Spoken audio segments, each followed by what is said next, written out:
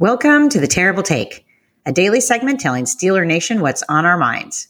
I'm Melanie Friedlander. The whispers that began during the Steelers training camp this year became a full-throated debate among the Steelers fan base after Pittsburgh came away with a win in Las Vegas Sunday night. Who should be the starting running back? If you look at the depth chart on the Steelers team website, RB1 is Najee Harris and has been since he was drafted in the first round. Jaylen Warren is RB2. To hear it from head coach Mike Tomlin, Najee is the starter and Jaylen is a valuable contributor. He likes what they both offer the offense and wants to see both of them on the field getting carries in every game. The first two games of the season, the run game was virtually non-existent.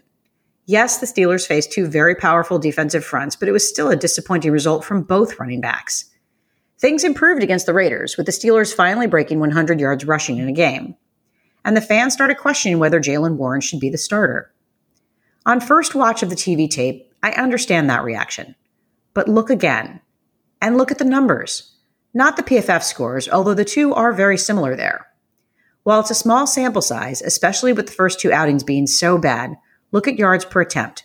Najee is at 4 yards per attempt, Jaylen at 3.2. What about catching passes out of the backfield? Jaylen has the upper hand there. And the all-important successful run rate.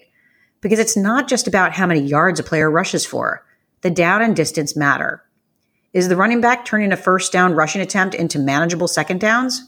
Is he converting on second and third down to get the offense a fresh set of downs?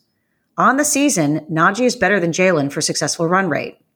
In Las Vegas specifically, Najee had a successful run rate of 40% on first downs, and Jaylen rocked a 100% successful rate on first downs, going at least 4 yards on each rush.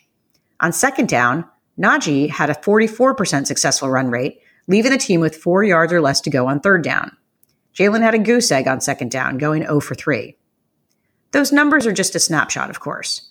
The performance of the offensive line, play calling by the offensive coordinator, and scheme all factor into how successful a running back can be on any given play. It will be interesting to revisit those stats further along in the season, and I plan to do that over the bye week with the help of our own Tom Mead. The great John Madden once famously said, "When you have two quarterbacks, you have none." It was true then, and it remains true to this day, but it doesn't apply to running backs. Where Najee Harris and Jaylen Warren are concerned, it's not about which one. They have different styles and strengths and provide a 1-2 punch that helps the team succeed. However they show up on the depth chart doesn't really matter. I just want them both getting a helmet on game day because that gives the Steelers the best chance to win.